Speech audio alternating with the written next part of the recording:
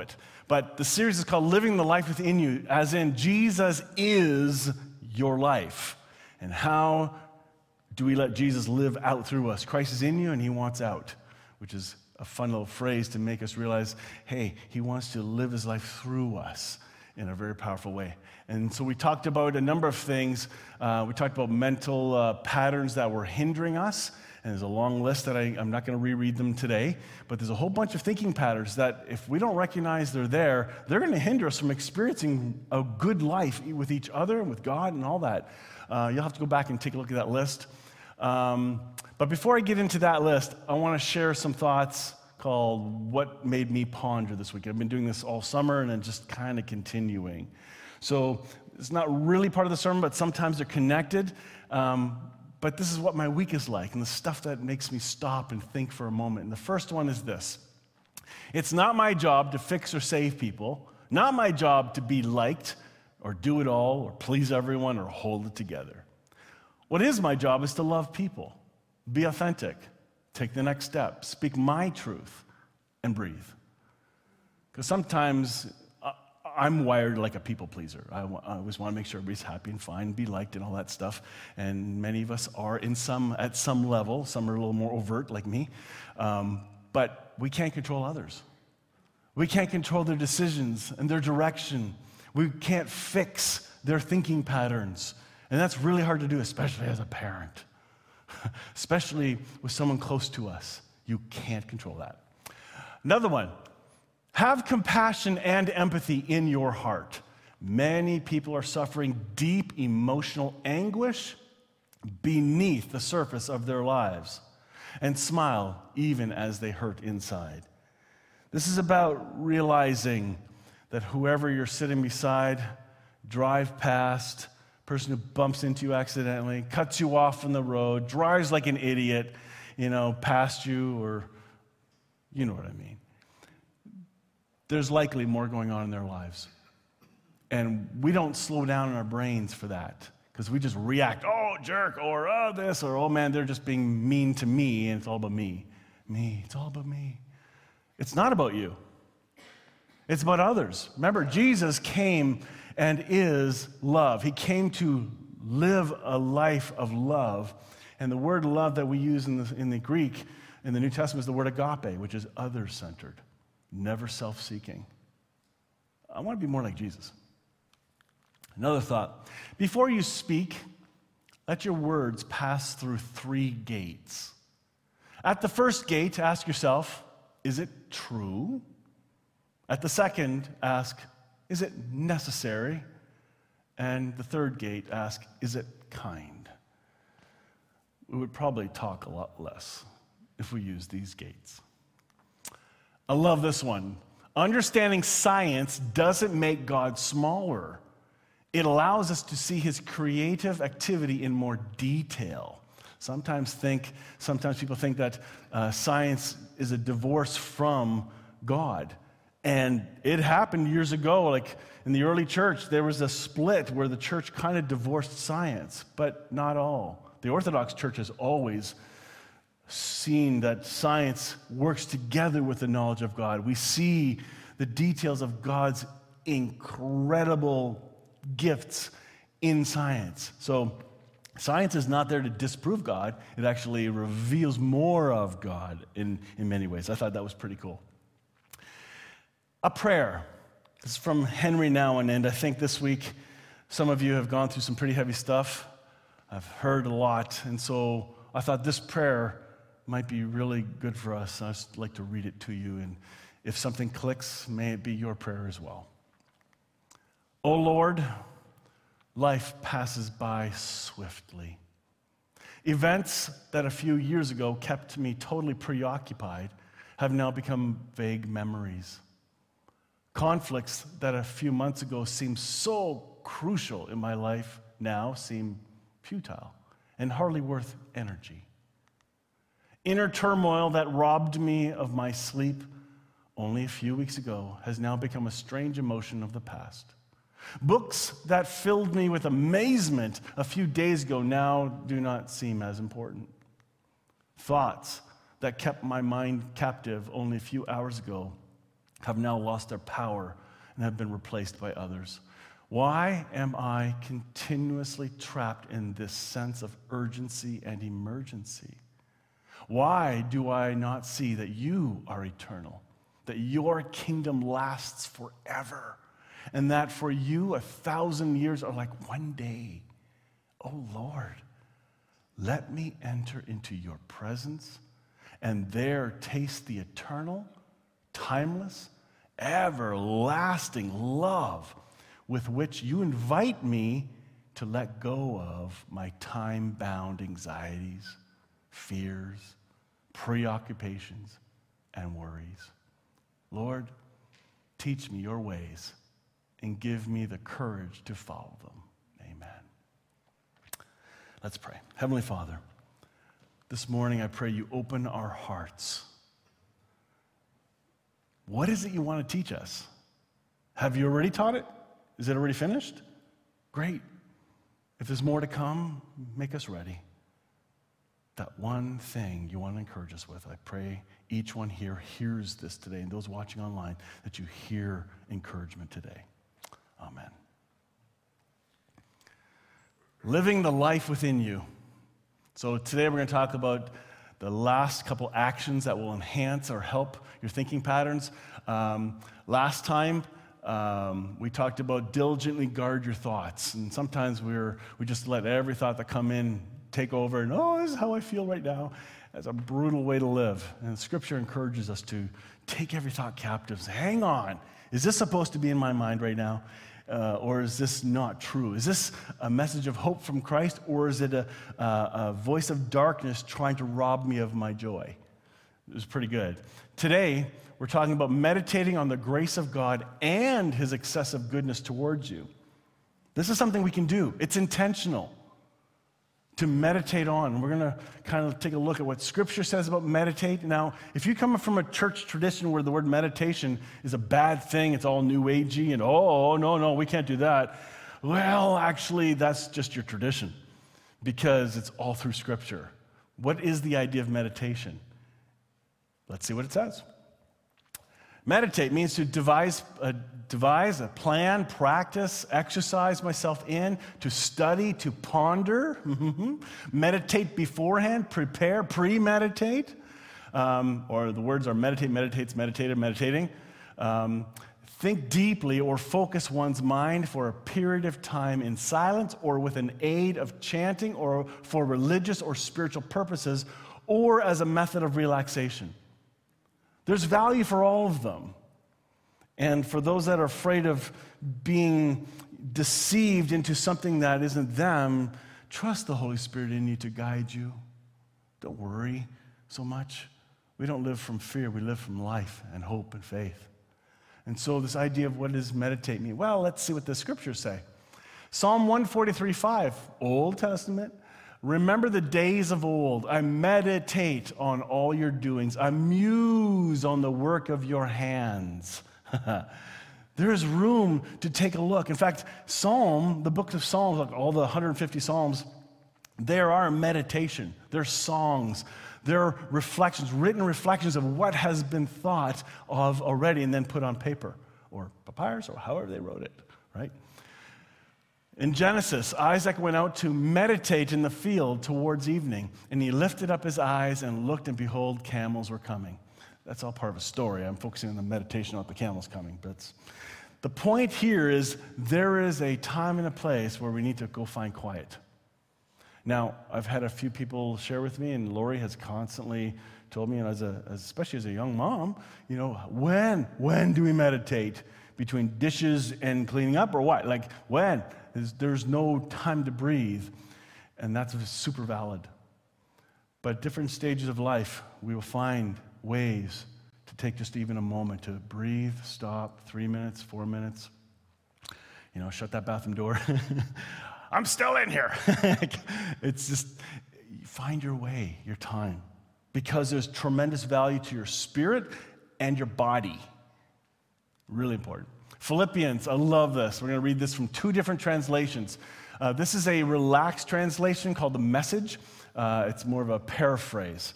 And it says, summing it all up, friends, I'd say you'll do best by, this is intentional, filling your minds and, there's the word, meditating on things that are true, noble, reputable, authentic, compelling, gracious, the best, not the worst, the beautiful, not the ugly, things to praise, not things to curse. We get to choose what we meditate on, where we focus our mind. It's intentional. Each one of us.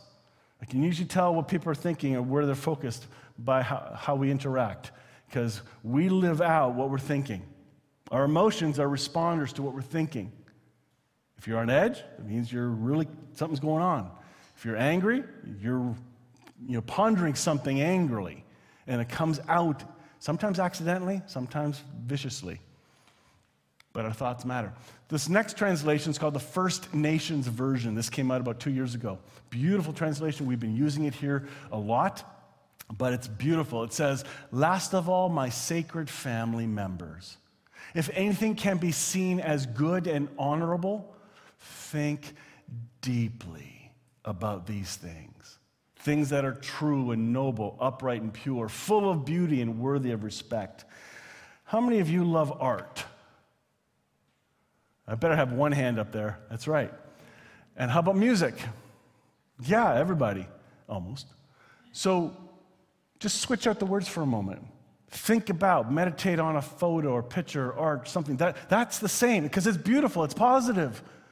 And you're focusing on some songs, like they just hit your soul, especially when you're full of anxiety. A certain song can change your mood in a second, especially if you love the 80s. Sorry, just saying. Things to meditate on. I'm going to go through this really fast. I'm really sorry. I don't have time to go through this list. But I will come back to this another week. But these are some of the things in Scripture that reminds you of who you are in Christ. That you're a saint. You've been made right. God does not condemn you. Nothing can separate you from God. You are one with Christ. You're a new creation. You are righteous. You don't have to try to become righteous. You have the mind of Christ. And then in this list, see, there's a whole bunch. Christ lives in you. God is love. God is light. These are things to meditate on and be reminded of, because sometimes our concept of God hinders the love of God flowing through us. If we have a faulty concept of who God is, we're going to live like it. But as we see the good news of His love and begin to believe it, it will turn into action. We don't find actions and think it'll change our mind. Rarely does that happen, but it's in our mind that needs to be changed first, and actions will follow.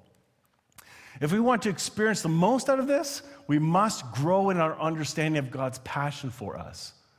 And yes, this is personal. God is passionately in love with you. Now, if it's hard, well, if that's not too hard to hear that God loves you, because every Bible tract says that. Every church will say, God loves you. Touched by an Angel ended every show, God loves you. Like, it's always out there, and it can seem like background music. And it's like, okay, yeah, God loves me. It's His job. That's God's job. He's supposed to love me. But it's more than that. He likes you too. That's hard to swallow because some of us don't even like ourselves. Also, God values you. You're valued. If you don't believe that, you're not going to live like that. Anyway, that's a whole different sermon. But if you go through that list, man, you can be reminded of so many good things. If our concept of God is that He is out to get us, this will hinder your approach. If you think God's mad at you, because many people believe in an angry God, well, God is love. So the idea of Him being angry at you needs to be revisited, because I think the only thing God's angry at are the things that harm you. Don't anybody tell you different. God loves you, likes you, values you. And if your concept of God doesn't contain His passion and love for you, it's time to unpack that and find out, how did I arrive at such a negative picture of who God is? Because somebody sold you a bill of goods, and it's usually to control you. Fear. Don't let that happen. I love this next part. This is one of my favorite texts in all of Scripture. May God bless you with his special favor and wonderful peace. That's a great start. As you come to know Jesus, our God and Lord, better and better. Okay, pause there for a moment. This is implying there's more to learn. You haven't learned it all. If you've been in church since you're a little grasshopper and you still sit in the same seat every week at 95 years old, nobody here is 95, so I can say that, you still have much to learn. The church is not the definition of God. The church is you and I. We are the church. This is a building that we get to be in. But the church is you and I, the people, the indwelled ones of God. God lives in us. It's very different. And you have much to learn. And if you've only been in one voice of teaching and have not heard others, you need to expand and not be afraid. You need to spread your wings a bit and say, hang on, what can we learn from one another? See, I grew up a German Baptist, and then I got saved. No, I'm kidding. I grew up in a German Baptist church, so I got hit double whammy. Strict Baptist, strict German, so double strict. All right? They taught me a lot. They taught me about the word, okay? There was a focus. They had an emphasis. But then I went to a Pentecostal church, which was the exact opposite of Baptist. It just was. It's like, woohoo! And I learned about the Holy Spirit. Oh, okay. It was neat. But then I was part of a Brethren in Christ church, and then I was part of the United Church, and then I was part of the Free Methodist Church, and then I was part of the Korean Presbyterian Church, and then I was part of the Brethren in Christ church again, the Free Methodist Church, which I pastored for about 7 years in Fort Erie. And then I came to Hope Fellowship, and I've been here almost 20 years. I call myself multi-tribal. I've been a part of a whole bunch of families of churches. And if you mishear it, it's possible that some denominations will think they're the only right ones. Everybody else is wrong because that's why we're a huddle. But I've learned good news from so many that I can't make fun of them anymore. I used to. I said, I used to be this. I'm no longer that. And you point out all the things that were wrong. Well, let's stop that. Because it's not about us versus them. I now get to say, here's what I learned from those people. And the people were good people. We have much to learn from each other. We're not done learning. God is bigger than what you've been told. God's better than what you've been told. We can't contain his goodness in word form for us. There's so much more to learn. So this is about as we get to know Jesus better and better. There's an assumption we're going to keep learning. As we know Jesus better, I love this, his divine power gives us some of the things we need for living a godly life. Is that what it says? No. As we know Jesus better, his divine power gives us everything we need for living a godly life. I had to look up books and articles to find out how to live like a Christian growing up. How do I do this? Well, this book says do these things and then you will be a good Christian. Guess what I lived by? A book, not the Spirit of God. If you just rely on a list, you don't have to think. You don't have to challenge. Or you can challenge and say, my list is right, therefore you're wrong. And that is not what Christ has called us to live like. I love this. We have already been given everything that we need. He's called us to receive his own glory and goodness. That means believe. Receive and believe mean the same word.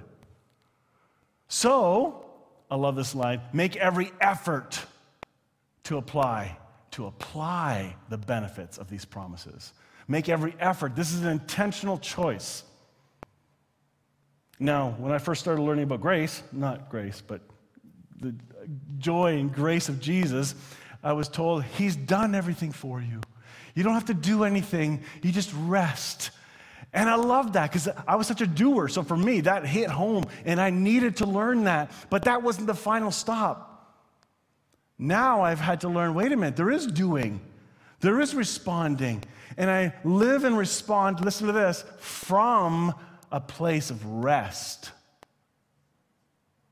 There is much doing. I love it. So it said, oops. Uh-oh. Here we go. Okay. Where am I? Oh, shoot. Hang on. Next. Thank you. I did a weird click here. So this is about applying this. So if you apply intentionally, then you're going to reap some benefits. So if you feel like you're not feeling some benefits from some of your faith, maybe there's something you can actually do to trigger what's already there. It says, then your faith will produce a life of moral excellence. A life of moral excellence leads to knowing God better. Oh, okay. Knowing God leads to self-control. Self-control leads to patient endurance. And patient endurance leads to godliness. But wait, there's more. Godliness leads to love for other Christians. Stop there. Okay, that's great. That means everybody in our club. Watch.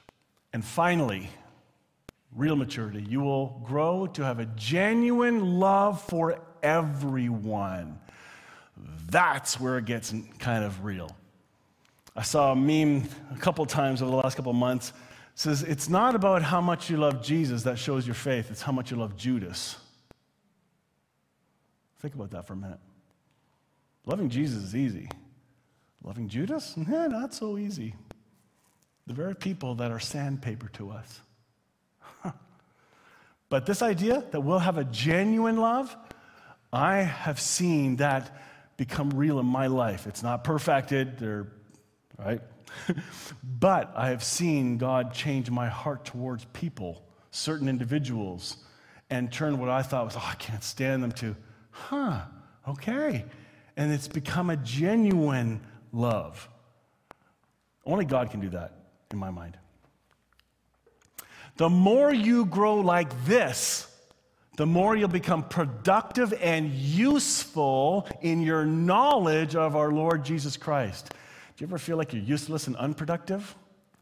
Then grow like this. This is probably the only method I have seen in the scriptures.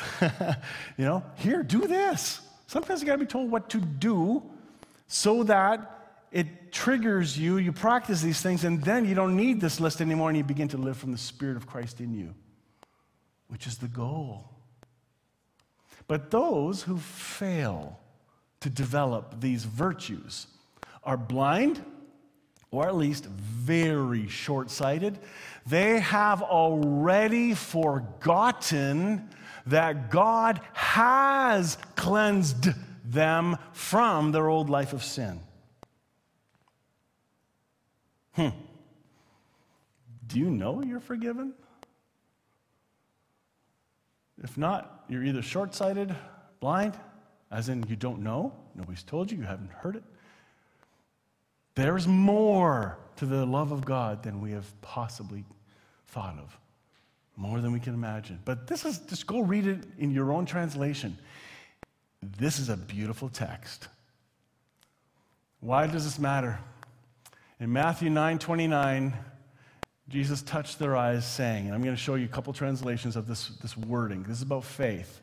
And by the way, just so you know, this is talking about your faith, but any faith we have is a gift from God. I think Galatians 2:20 says we live by faith in the Son of God. A lot of translations will do that, but the King James Bible actually gets it right. It says we live by the faith of the Son of God. It's not our own self-mustered up faith. And then whatever measure of faith that is, that's this faith. Here we go. He touched their eyes, saying, "It shall be done to you according to your faith." That's a traditional translation. Because of your faith, it will happen. New Living Translation. The Message Bible, become what you believe. Ooh.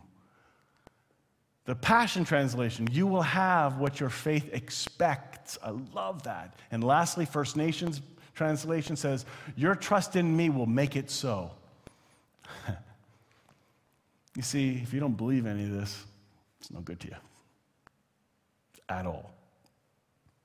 So, according to their faith, it's like somebody saying constantly, well, this can't be true. Jesus doesn't really love me. I'm not really forgiven. I'm not really accepted. I'm not really valuable. Well, then the benefits of those values will never benefit you because you don't believe it and you refuse to, according to your faith. When you believe it, oh my goodness, next level happens. And we're not in a race and we're not comparing with one another. You can't say, oh, that person seems to really grasp it. You don't know what they're struggling with personally. Each of us are our own journey. Romans 8:28, and we know that God causes all things to work together for good to those who love God, to those who are called according to his purpose. This is really, really good. The Passion Translation says, so we are convinced that every detail of our lives is continually woven together to fit into God's perfect plan of bringing good into our lives. For we are his lovers who have been called to fulfill his designed purpose. That's a beautiful translation. God's got your back, in front, in and out. Diligently guard your thoughts, meditate on the grace of God and his excessive goodness towards you. These are the things that will help you enjoy and experience the love of God better and better. Last one, take care of your body. As I suck in my gut, there we go. Yeah. I have a new curve to flatten. But this one we ignore in the church. We ignore our physical health sometimes. Oh, it's all spiritual. I'm getting a new body anyway. Yeah, but you're stuck in this one for now. Food and diet matter. Again, it's hilarious me saying all this stuff, but it's, I like my food, okay? But I've also learned over the years, certain foods do certain things to you. Coffee's holy. It's holy water, yes. But food and diet matter. And there are some people struggling with their mental health, with their just general life because of how they are eating and zero exercise. There's something you can do. And only the Holy Spirit can nudge you and go, tap, tap, tap. Yeah, that's you, right? I can't do that because I have my own thing I'm working on. Exercise and sleep. You may need to get medical help if you can't sleep correctly. You need to, this is, again, I'm not a doctor, but this is practical stuff. There's a whole bunch of advice in the scriptures that point to taking care of these bodies we live in. I'd like to live longer. I want to become old and hilarious. I want to use a cane to whack people's feet in humor. Seriously, and I want to have a really cool walker it's like, yeah, here I come, right? I want ZZ Top playing in the background, Sharp Dressed Men, here, you know. I want to have some fun. But I want to live that long. But if I don't think ahead, I won't. If I'm not taking care of this earth suit that I live in. Meditation and soul care, another thing that we miss out. We think it's just about spiritual care, but we are spirit beings. I believe our soul, sometimes there's an understanding that you can translate spirit and soul as together, and it's hard to figure out where the difference is, and that's fine. But the best description of soul to me has been mind, will, and emotions. And those also need to be in check because it affects your body. And that's where calming of the mind, mindfulness, meditation can help. I love to meditate on the goodness of God. That's where my meditation focus is. Counseling, stress help. Sometimes you need to go see a professional counselor. And your pastor, I'm sorry, is not trained to be your counselor. I had to learn the hard way. I used to do a lot of counseling. I refuse to do counseling. I'll do pastoral counseling, but I will not do proper counseling. Go to a professional that's trained to do that. It should be as natural as going to a medical doctor. You got a pain in your arm, you go to your medical doctor. They go poke, poke, poke, nothing hurts, and then they poke somewhere else. Yeah, that hurts. Well, wait a minute, that's not supposed to hurt there. The doctor helps you with that. Same thing with the counselor. They ask questions. They help you think. They don't tell you what to do. They bring out your thinking process, almost like pull the pieces out and help sort for you because you can't do it on your own. I need that help.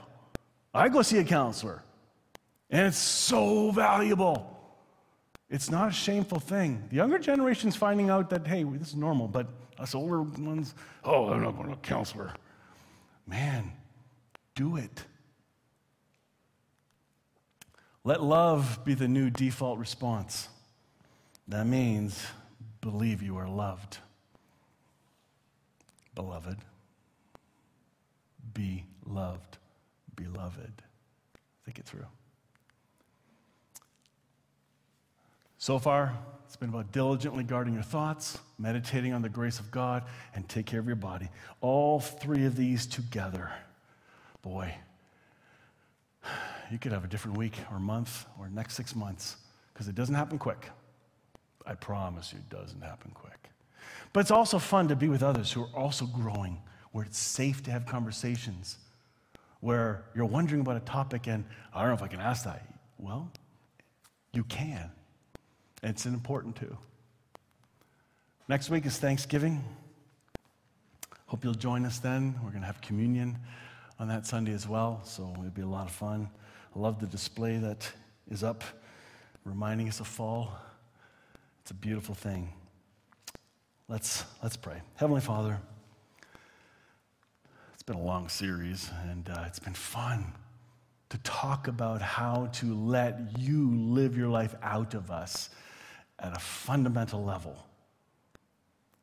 Father, for those who don't realize Christ lives in them, like you did with Paul on the road to Damascus, you revealed Christ in him, not to him, but in him.